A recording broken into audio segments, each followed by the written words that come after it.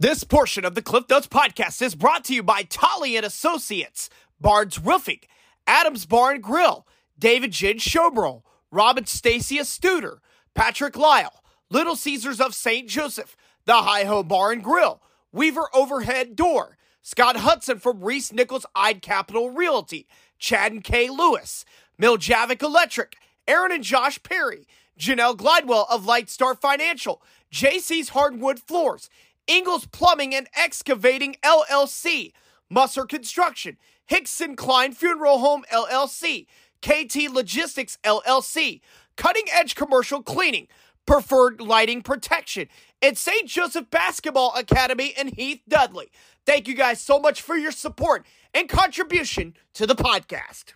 And ladies and gentlemen, welcome everybody to the Cliff Notes podcast. I'm your host, Clifton Grooms. It is a very special Sunday night edition of the Post-it Notes. A little quick disclaimer real quick. We are actually going to postpone our originally planned Sunday night 1,000 point score celebration episode. We are actually going to postpone that to next Sunday because I will be seeing a lot more athletes who hit the 1,000 point mark later on this week as we cover districts and cover sectionals and quarters and all that stuff. So we're actually going to postpone the episode to next Sunday. So that will be ahead for next Sunday. Tonight, I have a very special treat for every single one of you. We have a huge week this week as we got small class sectionals and quarterfinals this week. We also have Class 4 District 16 play at Benton, both boys and girls.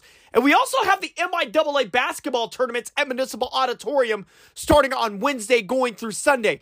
To help me preview all of that, I have brought three heavy hitters to the podcast as we have the Maryville Forum's Jon Dykstra, KQ2's Mitch Riberal, and KFUQ and the St. Joseph Post's Tommy Rezac to help me preview everything going on this week. Without further ado, here's my very special edition of the Post-it Notes with those three individuals.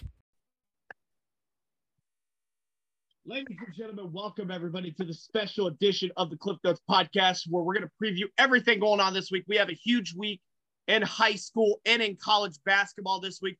Joining me to help me preview all of this, the Maryville Forum's Jon Dykstra, KQ2's Mitch Riberal. Thank you, Clifton. Thank you.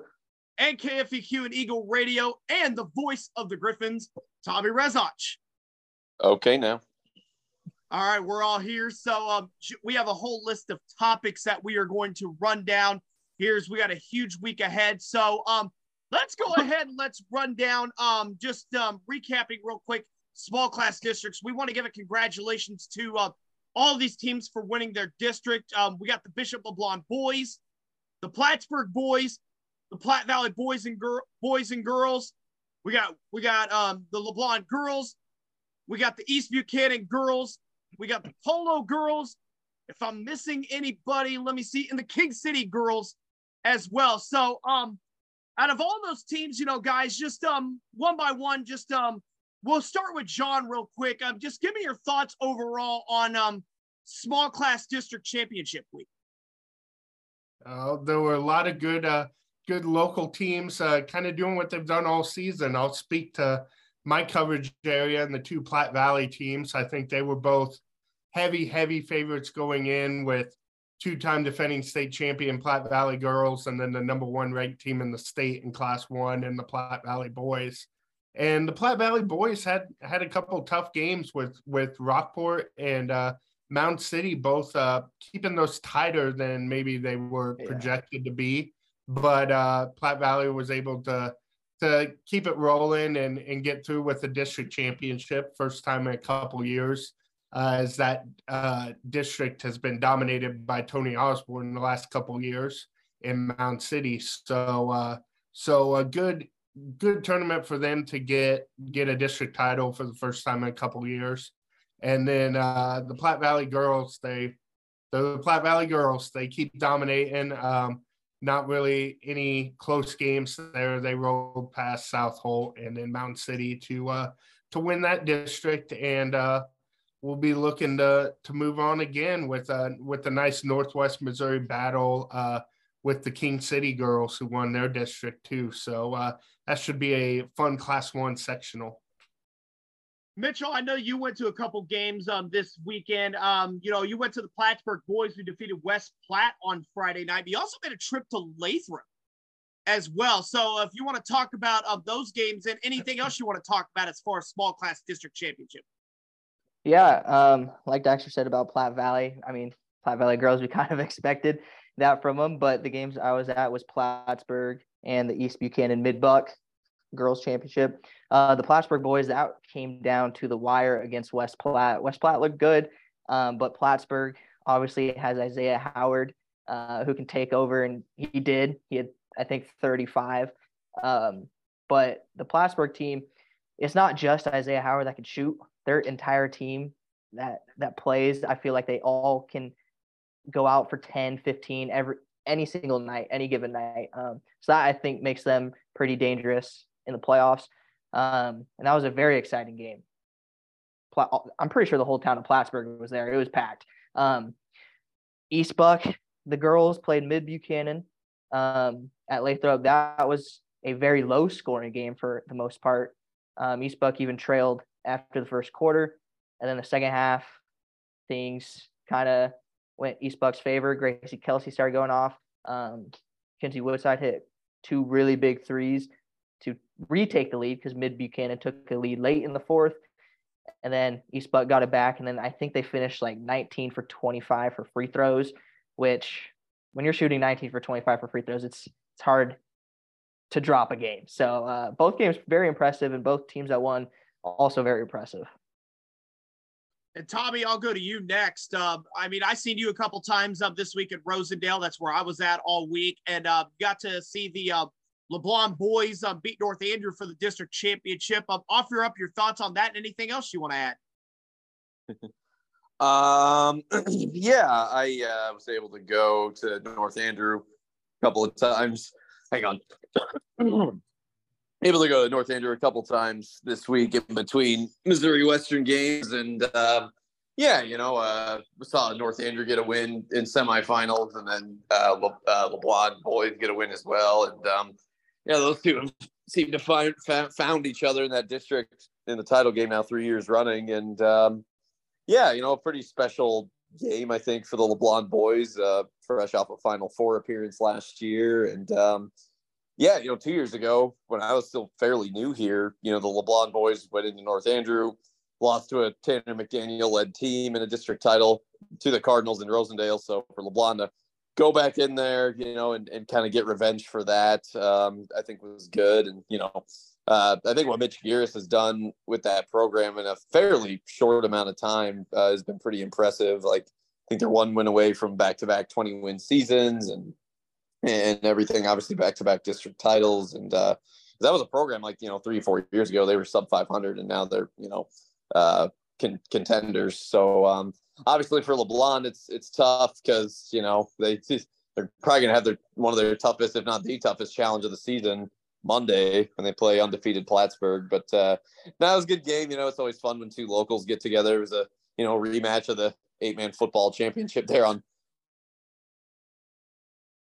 Friday. Many of the same characters, right? Hayden Eckert, Landon Gardner, Jake Carell, Colin Patterson, Braxton Linville are playing in that game in basketball. So that was kind of fun and made for some good, taunting between the student sections. That was fun. And just look forward to seeing what happens. Obviously, the LeBlanc girls have been, snake bitten the last couple of years once they get to the state tournament, losing in quarterfinals each of the last couple of years. So a lot of people feel like it's their year. They've played really well, even with senior Emma Raines going down, which is a tough loss for them, but they seem to have responded well. And I think East Buchanan girls are fun to watch. They've managed to stay healthy all year. And I don't think there's a team in the area in small class that plays as good a defense as them.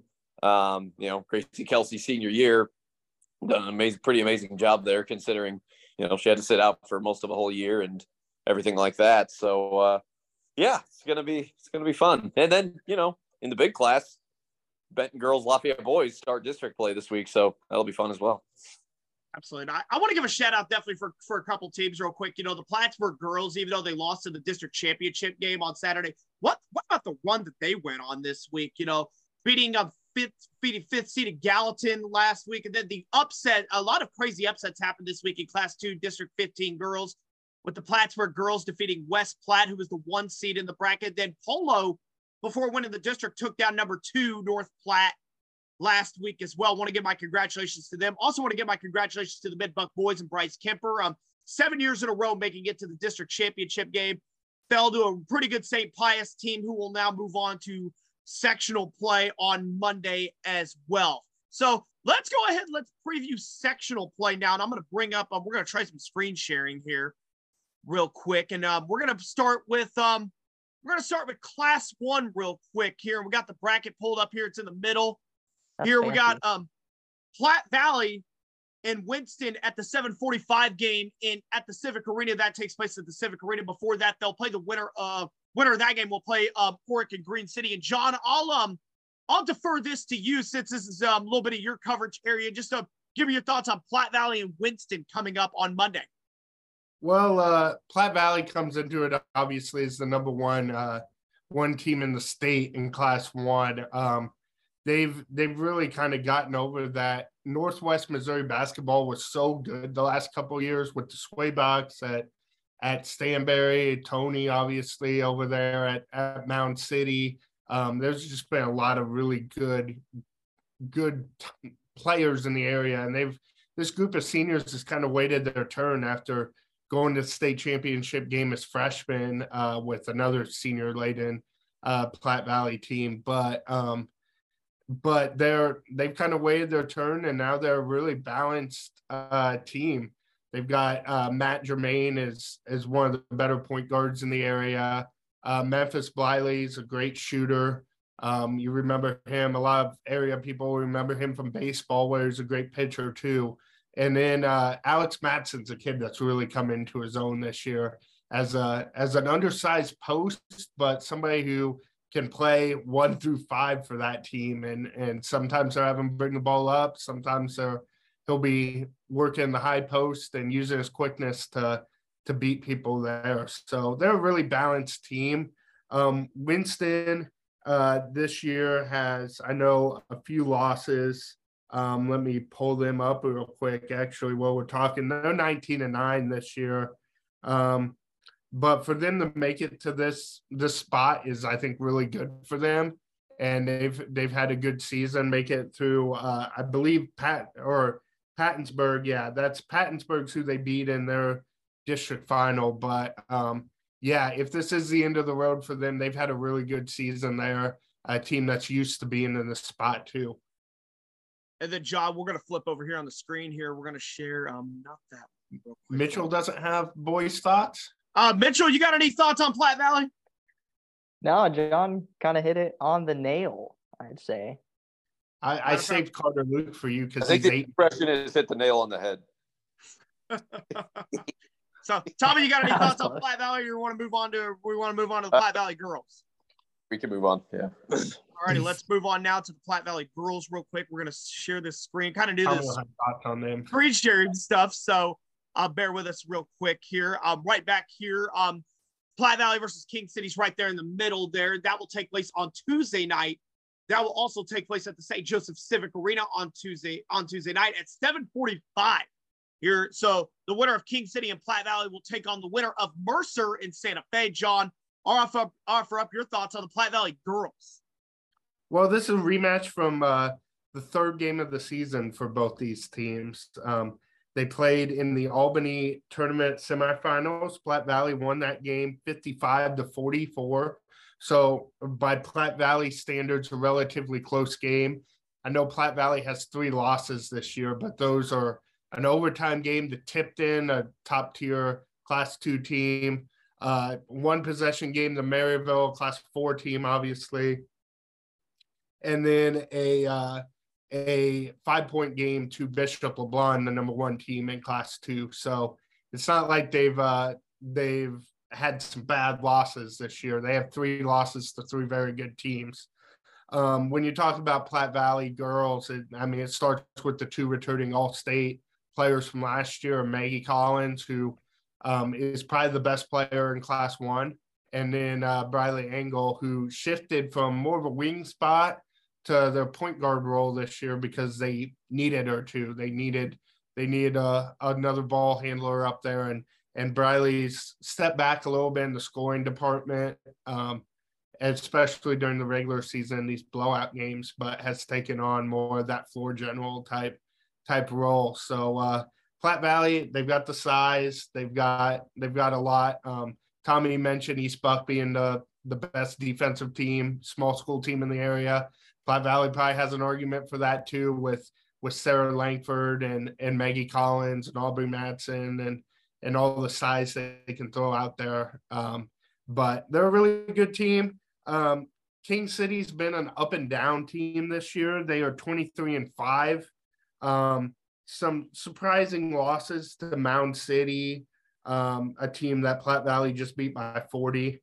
Nottoway Valley, who Platte Valley also really hammered earlier this year.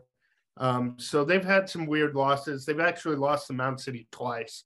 But still, they are a team that has also beat some really good teams like Mercer and like I said, played fairly close for Platte Valley. So if King City shows up and plays like they are capable of, it could be a good game. But they're going to have to bring their best to compete with Platte Valley team that really looks like they're rolling at this point.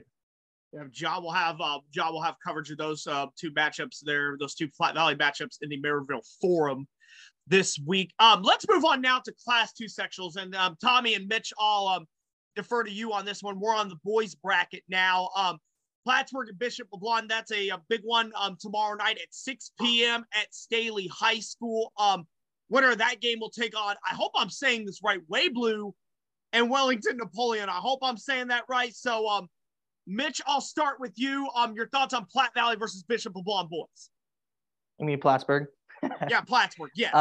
No, that one should be a good matchup. Obviously, like Tommy talked about LeBlond, Mitch Garris, what he's done with that program is pretty incredible. Plattsburgh, Coach T, he's done some amazing things with them. I mean, obviously, they're undefeated, and they're undefeated for a reason.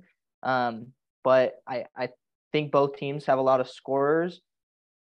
LeBlond, you obviously have to watch out for Isaiah Howard.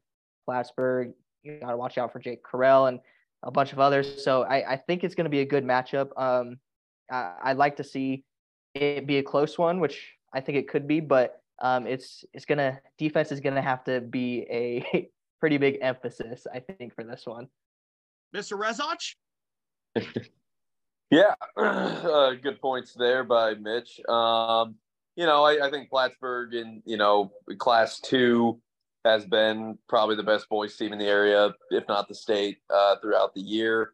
Of course, Plattsburgh and LeBlond, they didn't play each other, but Plattsburgh played in that LeBlond tournament and won it, beat St. Michael the Archangel in a game that I think went to double or triple overtime that night. So it's kind of interesting that, who would have thought that LeBlond and Plattsburgh would meet in the state tournament in the first round. Neutral site, I think that helps. I think both, and Staley's a pretty easy drive, I think, for both fan bases. So I think it'll be, pretty good balanced crowd at Staley there. So I think it'll be a fun atmosphere. Stranger things have happened, right? Like 2 years ago, the Benton girls go into the Hound Pound and beat heavy favorite in Maryville in state quarters. So, or district title. But, you never know. It's that time of year. Plattsburgh is kind of the favorite, but hey, St. Peter's beat Kentucky in NCAA March Madness last year. So you never know.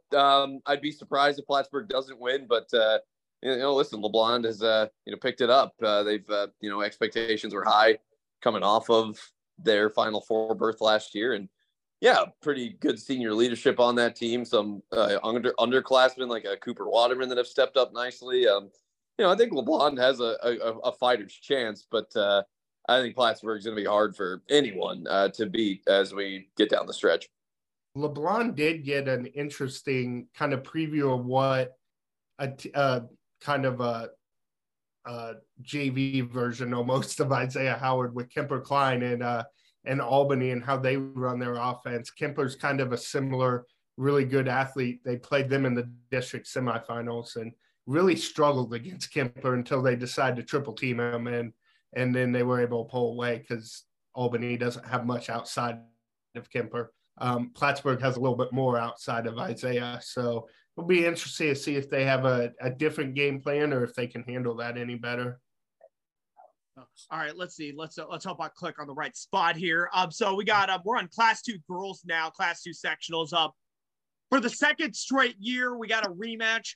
Bishop LeBlanc girls are back in the Class 2 sectionals. They will be taking on Polo. If you're looking at the screen there, it's in the middle of the bracket there. So at Staley High School on Tuesday night, Polo and Bishop LeBlanc there. So Tommy, I'll start with you on this one. LeBlanc girls, I mean, it's no secret, the success that they've had this season. So matching up with Polo, just give your thoughts on this. Yeah, Polo's kind of a fun little Cinderella story, like you talked about, coming out of that Class 2 District 15. I don't know if that was necessarily expected. Polo was like, the 4 seed in there. Yeah, it's kind of fun. I think LeBlanc should win this one. LeBlanc's played a really hard schedule. They played the best team in Class 1, Meadville, who's in the state tournament on the Class 1 side. Meadville's outstanding, and LeBlanc almost won that game. And I think Bishop LeBlanc performed about, they were the heavy favorite. The Platte Valley girls were if there was someone you were going to Sharpie, if you're going to Sharpie the Platte Valley girls in that bracket, I think you could almost have Sharpied the LeBlanc girls in that one. And that's nothing against East Atchison. I thought East Atchison had a great year and some length and really scrappy team. But, LeBlanc's played MEC teams all season, has kind of hit above their weight throughout the year. I think Coach Selton Pohl and Coach Mike Ziesel and that staff, they like to schedule hard and like to play really good competition. And that proves handy for them going down the stretch. I mean, the teams they've lost to was Meadville, St. Pius X. I mean, quality. Benton, who's I would say Benton's a favorite to get into the Final Four again on that side. So, I think just given what they've seen throughout the year, it's going to benefit them. So I would say there's a good chance you see LeBlanc play at the Missouri Western Fieldhouse in state quarters on Saturday, but that's probably the game that LeBlanc's fearing more than the one against Polo, because it's been state quarters the last 2 years where LeBlanc has lost kind of in heartbreaking fashion. So that'll be the big question. Can they, get over that hump and get to Springfield? Not this year. Put in Sharpie. LeBlanc to the Final Four. Yeah. All right. So let's move on now to just give a hot take. Mitchell's got takes, though. I really went on a limb with that one. So let's go ahead. Let's move on now to Class 3 now. East Buchanan. East Buchanan won the district title on Saturday with the win over Mid Buchanan. South Harrison won their district in a low-scoring game with Carrollton on Saturday night. I believe that was 29-28 was the final in that one. So this sets up a rematch between East Buck and South Harrison that took place at the Hamilton tournament. East Buck won a 9-point game there at Penny High School. So, Mitch, I'll start with you on this one. You've seen the East Buchanan girls on Saturday. Just give me your thoughts on the East Buchanan girls in this matchup with South Harrison. Yeah, like you said, rematch, so familiar opponents. East Buchanan, I mean, obviously we know what Gracie Kelsey can do, but it's not just her that I saw in the district title game.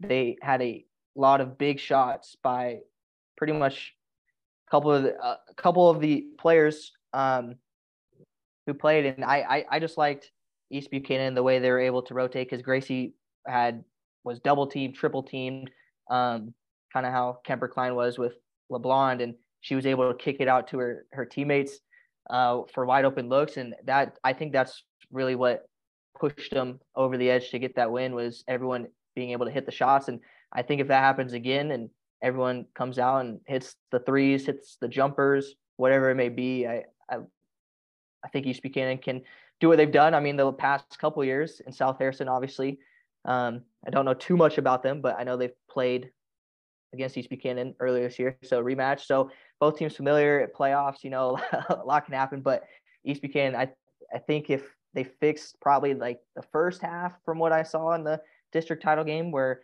they started off so slow. I think it was like 11-8 after one. So if they don't have kind of a start like that, they should be in good hands. But I liked seeing everybody able to shoot the ball and score in that district title game. So Tommy, you got any thoughts on the East Buchanan girls, sir? Not especially nothing that's not already been said.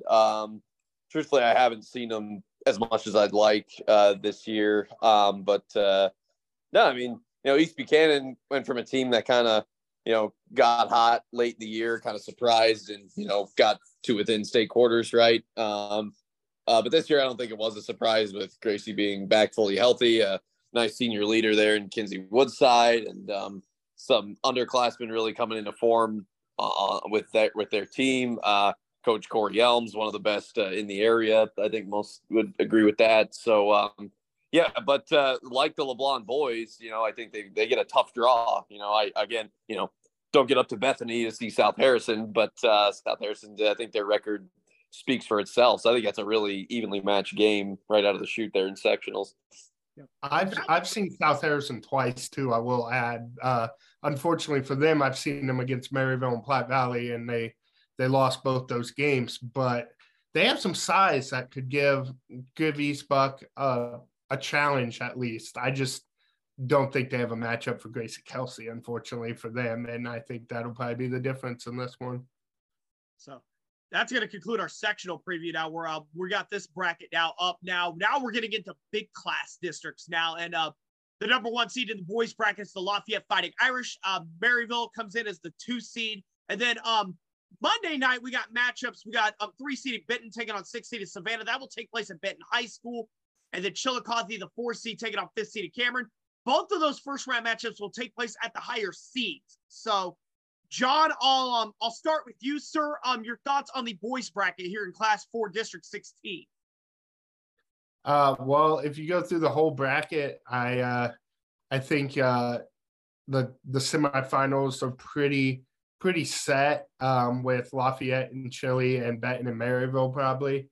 And I would think both those games will be Lafayette and Maryville's pretty substantial favorites, and Lafayette as a pretty substantial favorite to win the title based on that game they had earlier this year.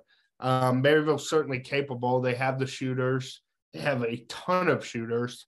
But I think they struggle with the matchup with Lafayette's size. Camden Bennett's quite something for them to deal with, as they don't really have a matchup for him. So I think Lafayette's a pretty substantial favorite in this one, but Maryville and then even Benton, if Benton could get by Maryville, which they're capable of, they're 0-2 against them this year, but Benton's a good team. So those would be the matchups to look for, but I would favor Lafayette in this district. Mitchell, I'll go to you on your thoughts. Anything you want to add on Class 4 District 16 board? Yeah, I mean, like I don't know. It's tough because Benton's already beat Savannah just recently. Benton fell to Maryville pretty handily, but only lost to Lafayette by 6, it looks like. So, I mean, I think a lot could happen, but like Dykstra said, Lafayette, it has that size with Camden and Mikey. So, this one I'm interested in just to see how it plays out, because I think it has a chance to go a couple different ways. So I want to see how each team comes out in those games, because I think I know it's not how you start, it's how you finish, but kind of setting the tone at the start of the game, I think could be a big factor in these matchups. Tommy?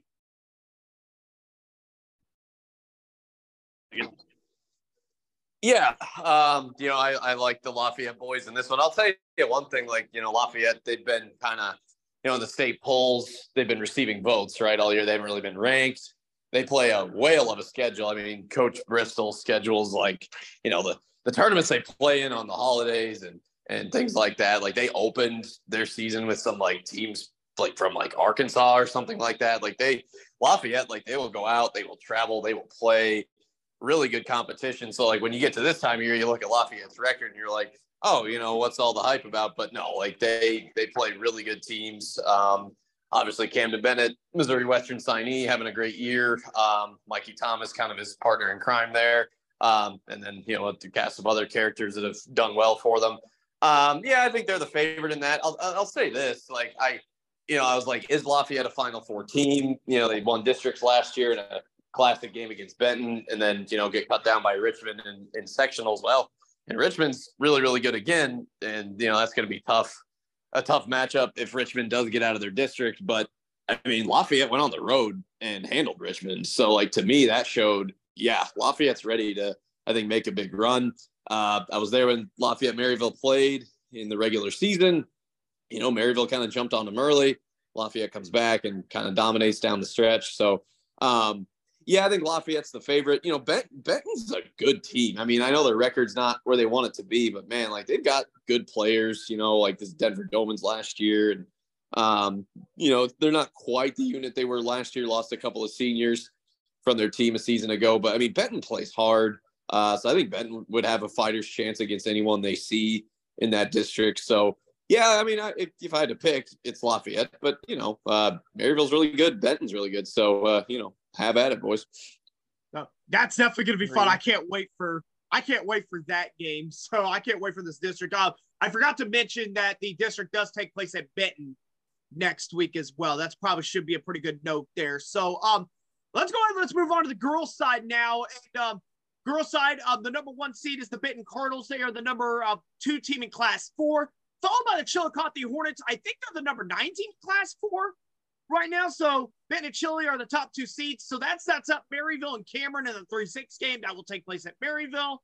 Lafayette versus Savannah, the 4-5 matchup, that will take place at Lafayette. Those 2 matchups take place on Tuesday night, the semifinals Thursday night, and then the championship game on Saturday. John, I'll shift back to you on this one, Class 4 District 16 girls.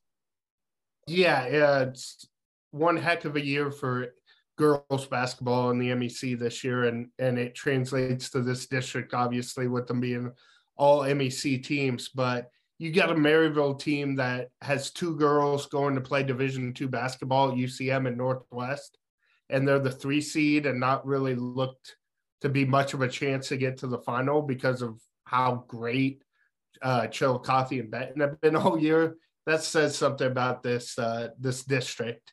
I think Maryville, Lafayette are pretty substantial favorites to win those opening games. And then I think Chile and Benton are huge favorites to meet in the final again. And I know conventional wisdom would say Benton's a big favorite in the final, but I really like that Chillicothe team. I know it didn't work for them early in the year when they faced Benton, but Jolie Bonderer has dealt with injuries this year, and if she's back and playing like she's capable of, I think that could be a classic district final. Tommy, I'll go to you, sir. Yeah, I mean, I feel like I think this is the best. So I arrived in St. Joe in late December of 2020, so got to cover a good chunk of Benton's second half of that year, the first year they made the Final Four and kind of played spoiler, and they've only gotten better since. They lost Avery Morlock from last year, but pretty much everybody else is back. That senior class is really good. Oh, wait, Jada Cox was lost last year. Avery Morlock's still on the team. Forgive me. Sorry. But, Peyton Anderson, Kelsey Johnson, to me, I think this is the best Benton's looked since I've gotten here, since, Chris Michaels kind of took the controls and has made them a really, really good team. Went from 4th place to state runner-up. I'm pretty high on Benton. I've seen them quite a lot this year. I went to Chile earlier in February because I figured, A, it was a good matchup, and B, I was like, whoever wins this is going to be the 1 seed in the district, and, lo and behold, plus MEC implications as well. So, I had heard that Chillicothe has dealt with injuries, so we'll see kind of how healthy they are. But, man, it's in the South Side. That place is going to be rocking in Benton's favor. I don't think Benton's going to be denied. I think that senior class, they're on a mission to not only get back to Springfield, but to win it. I don't know a ton about I know the Class 4 field outside of this area. I think like Vashon's still pretty good, and some of those others. So, like, it's going to be tough, as the further you progress into it. But, and, Chili's not a gimme, that's a top 10 battle, presuming that, Chili and Benton get there. So I'm with John. I think that could be an excellent game, but I don't see Benton losing this week. So, Mitchell, anything you want to add, sir, on Class 4 District 16 girls?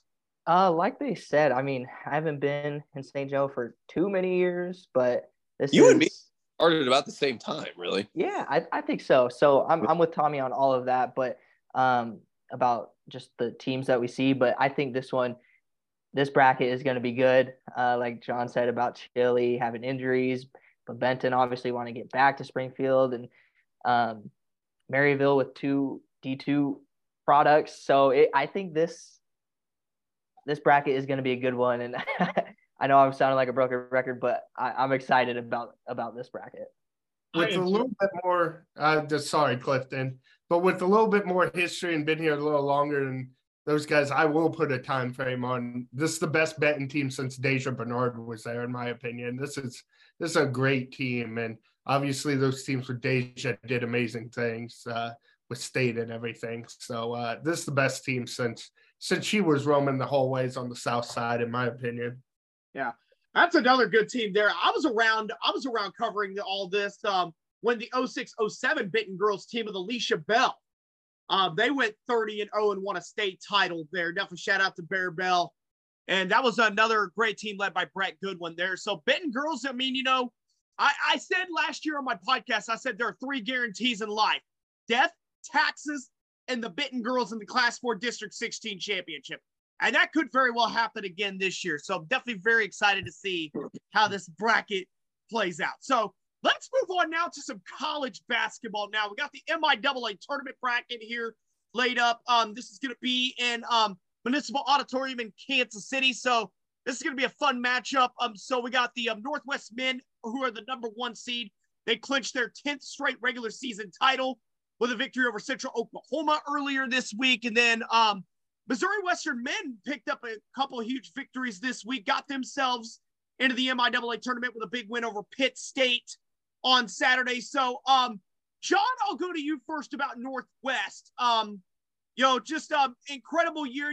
They lose Trevor Hudgens, and it just seems like, no matter what, Northwest is always right in the thick of the national title race and in the MIAA race. Yeah, they're really good. I mean, 3-time defending national title list. It's hard to not make them the favorites going into any tournament they're in, and that will extend later this month to probably the regional and possibly the Elite Eight. But the MIAA is tough this year. It's a reason. It's a good league. You look at UCO, there's a very good chance UCO might be the second best team in the country. We'll see. But they are loaded. They remind me of those Washburn teams from a couple of years ago with Tyler Guyman and Jalen Lewis that were so good, but always ran into Trevor Hudgens, Diego Bernard, and Northwest, and they would lose those matchups because Northwest was just a little bit better. We'll see. UCO's had some success against them, so that'll be a tough one.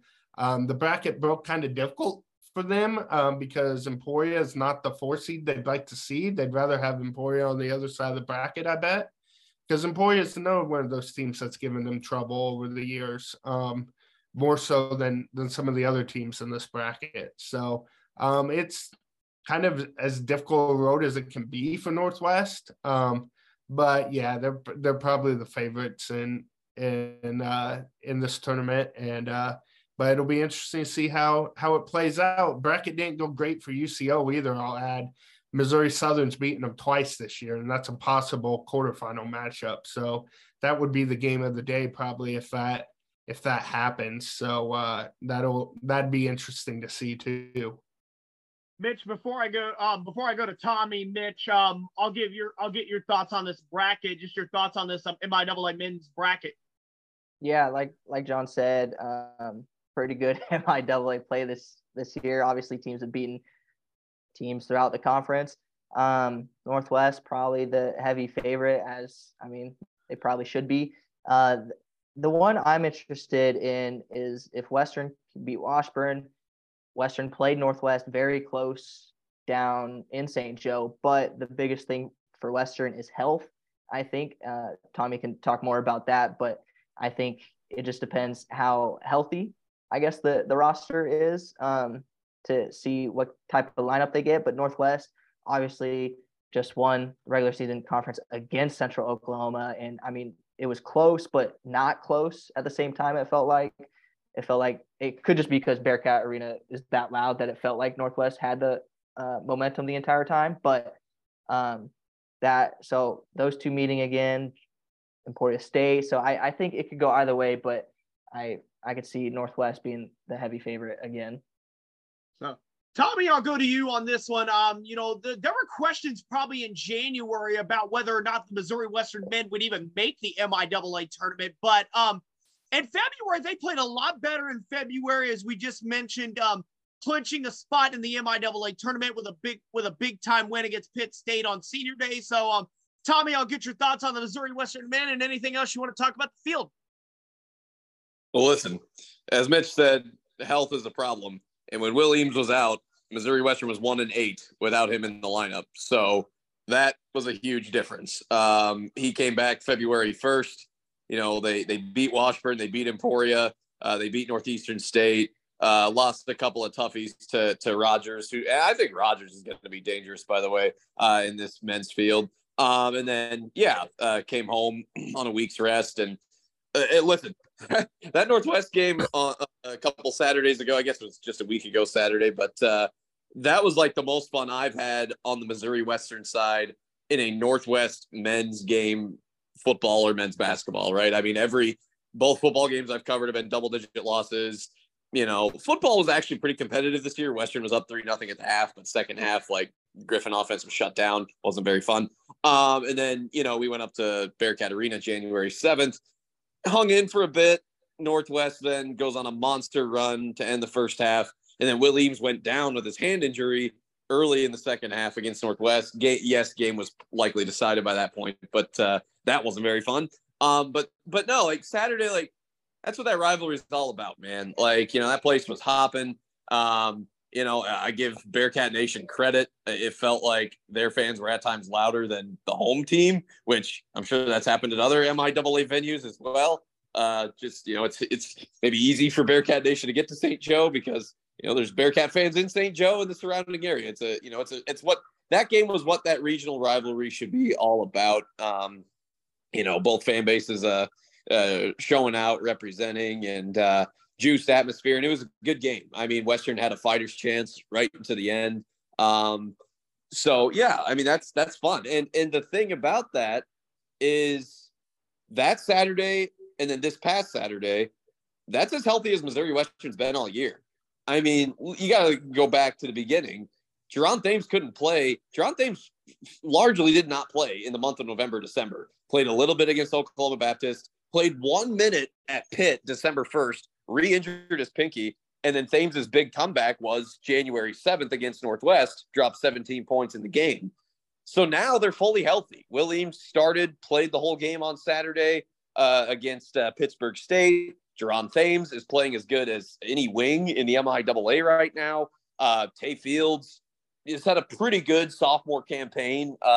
Maybe not like quite as productive as he was freshman year, but 4 double-doubles now this year. He's really one of the best rebounders in the league.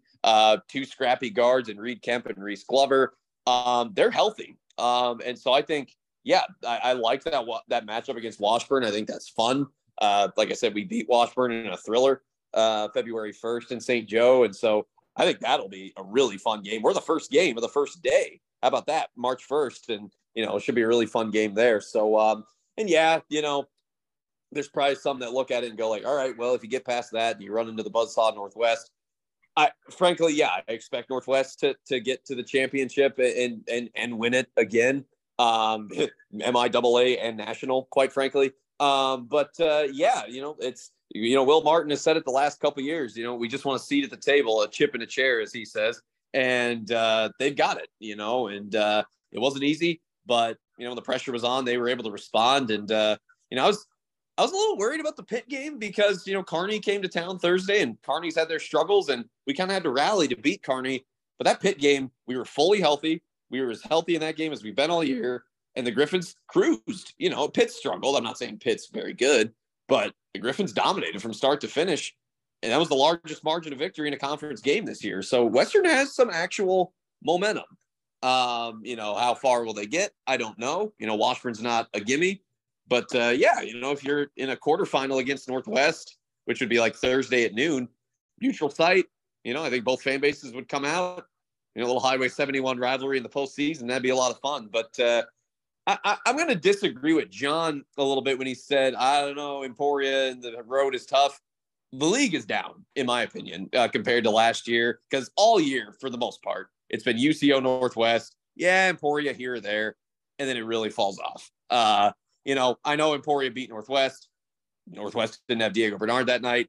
Emporia, I don't think you can really trust them. The Griffins swept Emporia. Emporia dropped a game to Pittsburgh State this past week. I think Emporia could be a tough out. They've won 20 games. Elijah Comethier and Owen Long are great players. But this is Northwest to lose, in my view. Diego's playing great. How about Bennett Sturts?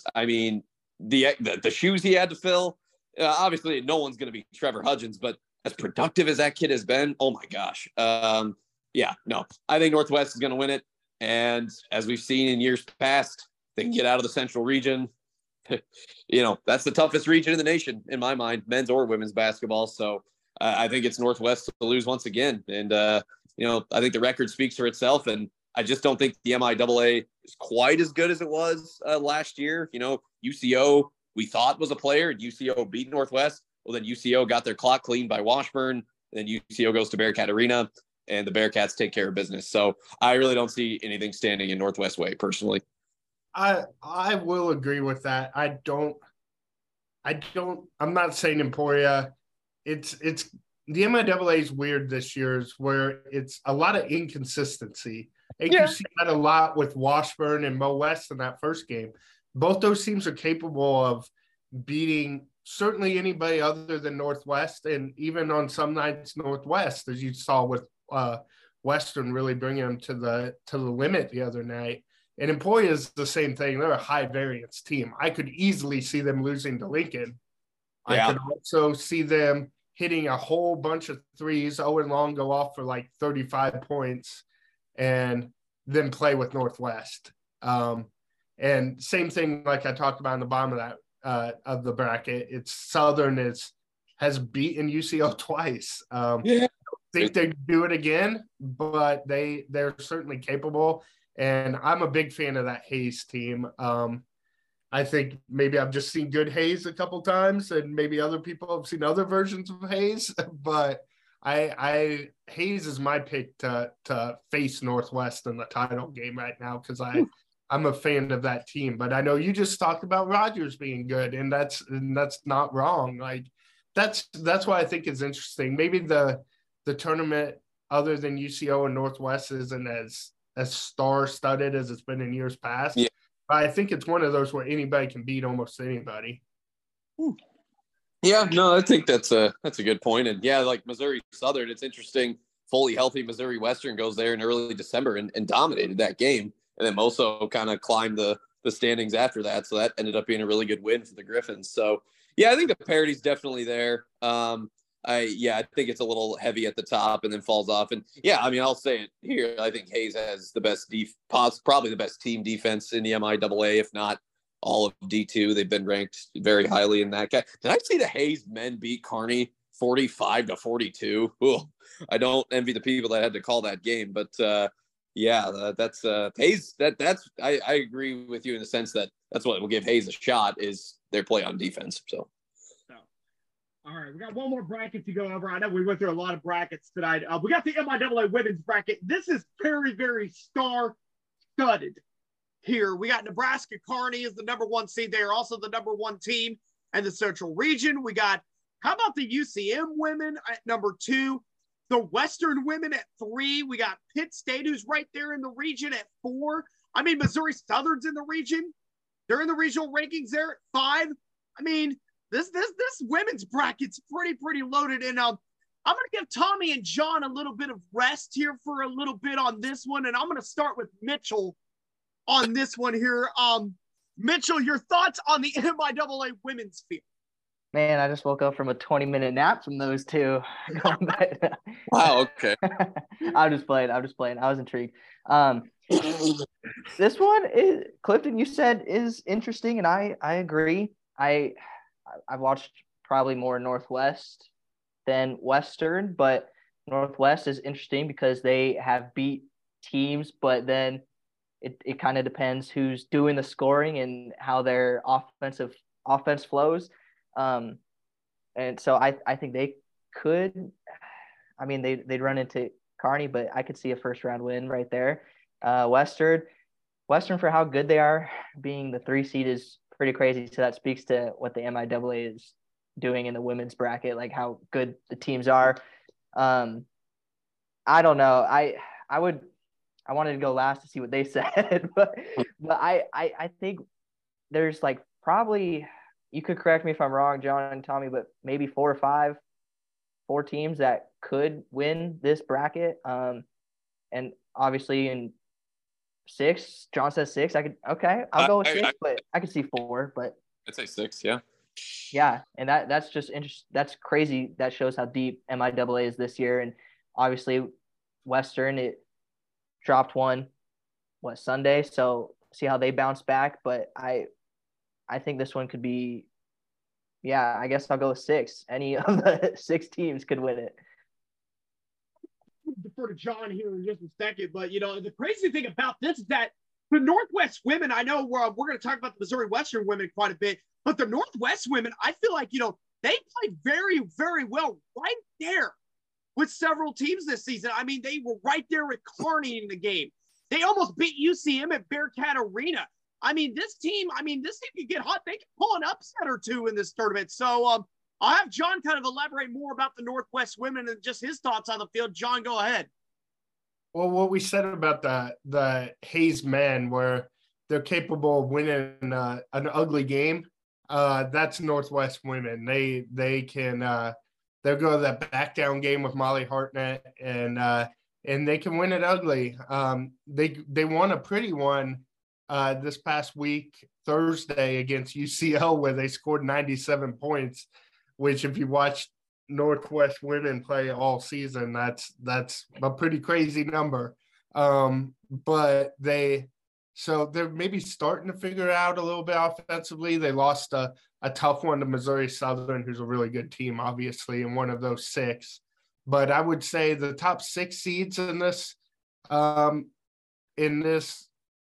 bracket are kind of, I could see any of them winning it. Hayes hasn't had the season that they are used to, but they've been here, done that before. They're a good team. They're probably a step below those top 5, but I could see any of those top 6 doing it. And I think the top 8 are also kind of a field by themselves. I think Bahia and Northwest should win their first round matchups and set up those other matchups. So I don't think either one would be favored at all or given much of a chance in those quarterfinal matchups, Emporia and Northwest. But I think they should get there. And the rest of the bracket's just fascinating with those top teams battling it out. Pittsburgh State's a little bit been the surprise this year, I think. So they're an interesting team to me, but I'll defer to Tommy more on the cream of the top crop and those top 6 in this bracket. Tommy? All right, cool. I was just waiting for your cue there. This is, people have come up to me and said or asked, are they going to go back to the Elite 8? And by they, I mean Missouri Western women's basketball. Are they going to get back there? Are they going to play at Civic? And I'm like, well, they certainly could. I think they're capable. I think this team is a touch better than last year. I think they replaced the 2 big missing pieces in Corbin Cunningham, Jalen Haggard quite well on the floor. They have a lot of depth just like last year. They got some great transfers. It's a team that, they scheduled really, really hard out of the gate. And, I think in a way it's helped them, but in a way it's also put them behind the 8 ball a little bit. The Griffin women, their first 2 losses were to Minnesota Duluth and Augustana, and Duluth's the 2 and Augie's like the 4 in the Central region. So 2 really good losses there at the beginning of the year. And then they, kind of turned it up a little bit. They won, what was the streak? 11 straight. Yeah. From like December into January, handed Central Missouri their first loss of the year, and UCM was ranked 5th.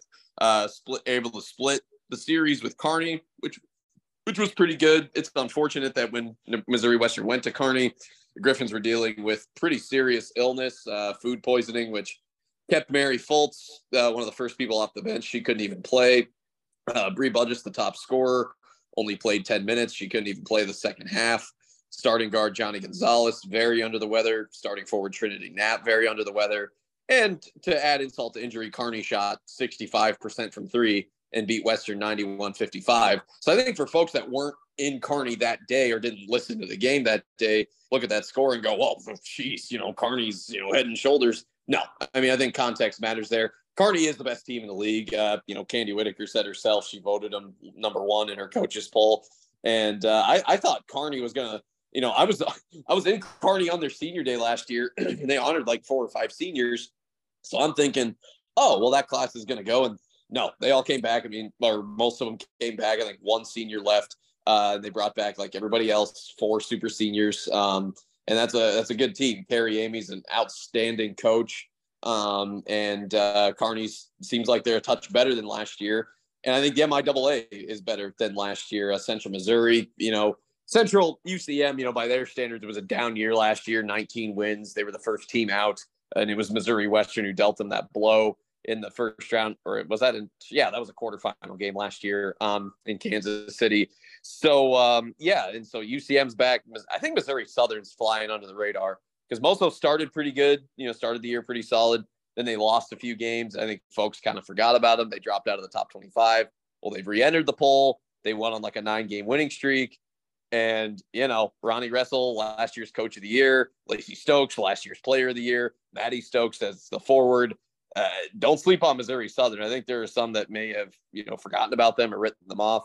And Moso's very much in this thing, coming in at 6th in the first Central region. So they've got a puncher's chance.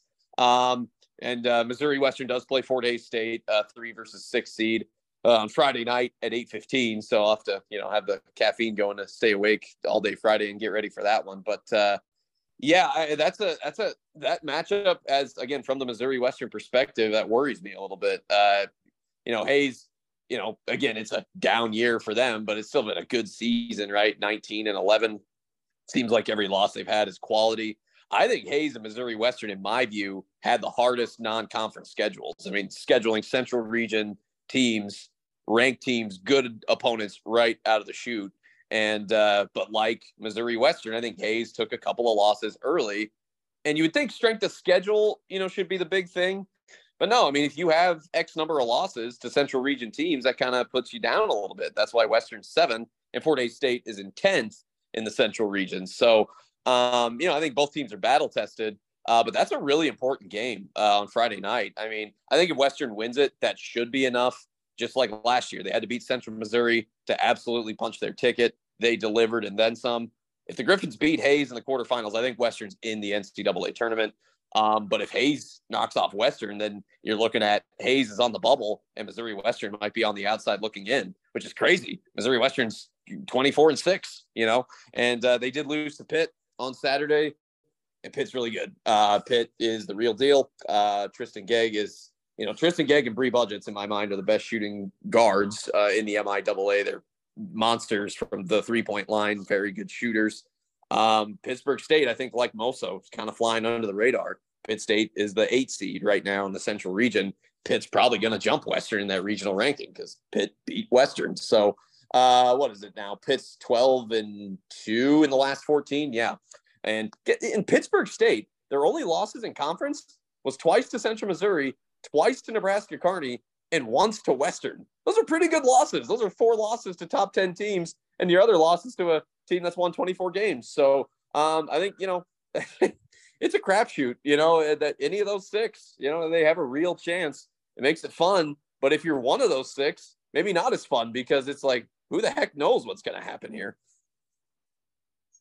Alrighty. So, I want to thank you both. We got a whole lot of good stuff going on here in this week. Definitely a lot of great coverage to be excited about this week on the high school and the college level. I want to thank all 3 of you guys for your time.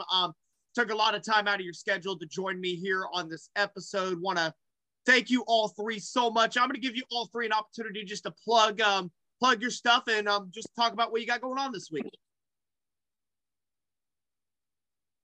Mitch will start. Oh, okay. I was waiting for Clifton to tell us which one. I'm just playing Clifton. You said plug our stuff? Yeah, plug your social media. How do people watch you on TV, Mitch? Oh yeah, KQ2. I'll be on it tonight. Mitch _Riberal on Twitter. Follow me. I post a lot of highlights. And this week we have a lot of basketball. So does the other 3. I'll be probably everywhere. Probably high school, Civic Center. I'll be there a couple days. Benton, I'll probably be there. MIAA. I probably won't be at MIAA, but I'll be everywhere else. So not everywhere besides MIAA. Jon. Yeah, Sports MDF on Twitter. It's the Maryville Forum. If you're into picking up and reading newspapers, please do that. If not, you can go online and see it. That's good stuff too. Instagram, Facebook, whatever. You'll find it. Forum Sports. Yeah, a lot of Platte Valley coverage this week with that Class 1 district. A lot of Maryville coverage in that district. Platte Valley sectional and quarterfinals, excuse me. And we'll get down to the MIAA tournament some too. So mainly those 3 teams. Follow along. It'll be fun. Tommy? All right. Yeah. So you'll hear Missouri Western's coverage, men and women. I said this on the air Saturday. It's kind of fun when both of your teams get in. Not everyone in the MIAA is lucky to get both their men and women to Kansas City. So that's really cool. Looking forward to it. Got the privilege to cover both last year. So, Griffin men play Wednesday at noon. Griffin women play Friday night, 8:15. 680 AM, 95.3 FM. KFEQ celebrating our 100th birthday this year. So that's pretty cool. 680kfeq.com, the KFEQ mobile app. There's a link if you go to gogriffins.com and go to their schedule. There's a link to listen live. I know these games are streamed, but with a subscription, and you have that subscription and you want to see the Griffins, I suggest turn down the amateur broadcast, turn up the Griffin Sports Network. We know this team better than anybody. So we'll have, for as long as the Griffins are dancing in Kansas City, we'll have every play of the men's and women's games. So should be fun there. And then as far as high school, we're kind of working out if or any high school games are going to be on the radio. So stay tuned for that. But a great resource. We post articles, pictures, interviews, stjosephpost.com. That's our website. It's a great local news and sports source. So you go to our sports page, you'll find a good amount of Griffins and high school coverage there. Obviously, I think our focus this week is Griffins, LeBlond, and then the Benton girls and Lafayette boys. So, it's going to be fun. Busy week, but man, it's March on Wednesday. I got the March Madness theme, playing in my head because we're finally there, baby. Let's go. Let's go. Thank you, gentlemen, so much for joining me. Thank you guys taking so much of your time to join me. Appreciate that so much. Love working with all 3 of you, and looking forward to seeing all 3 of you this week. Yes, sir. Thanks,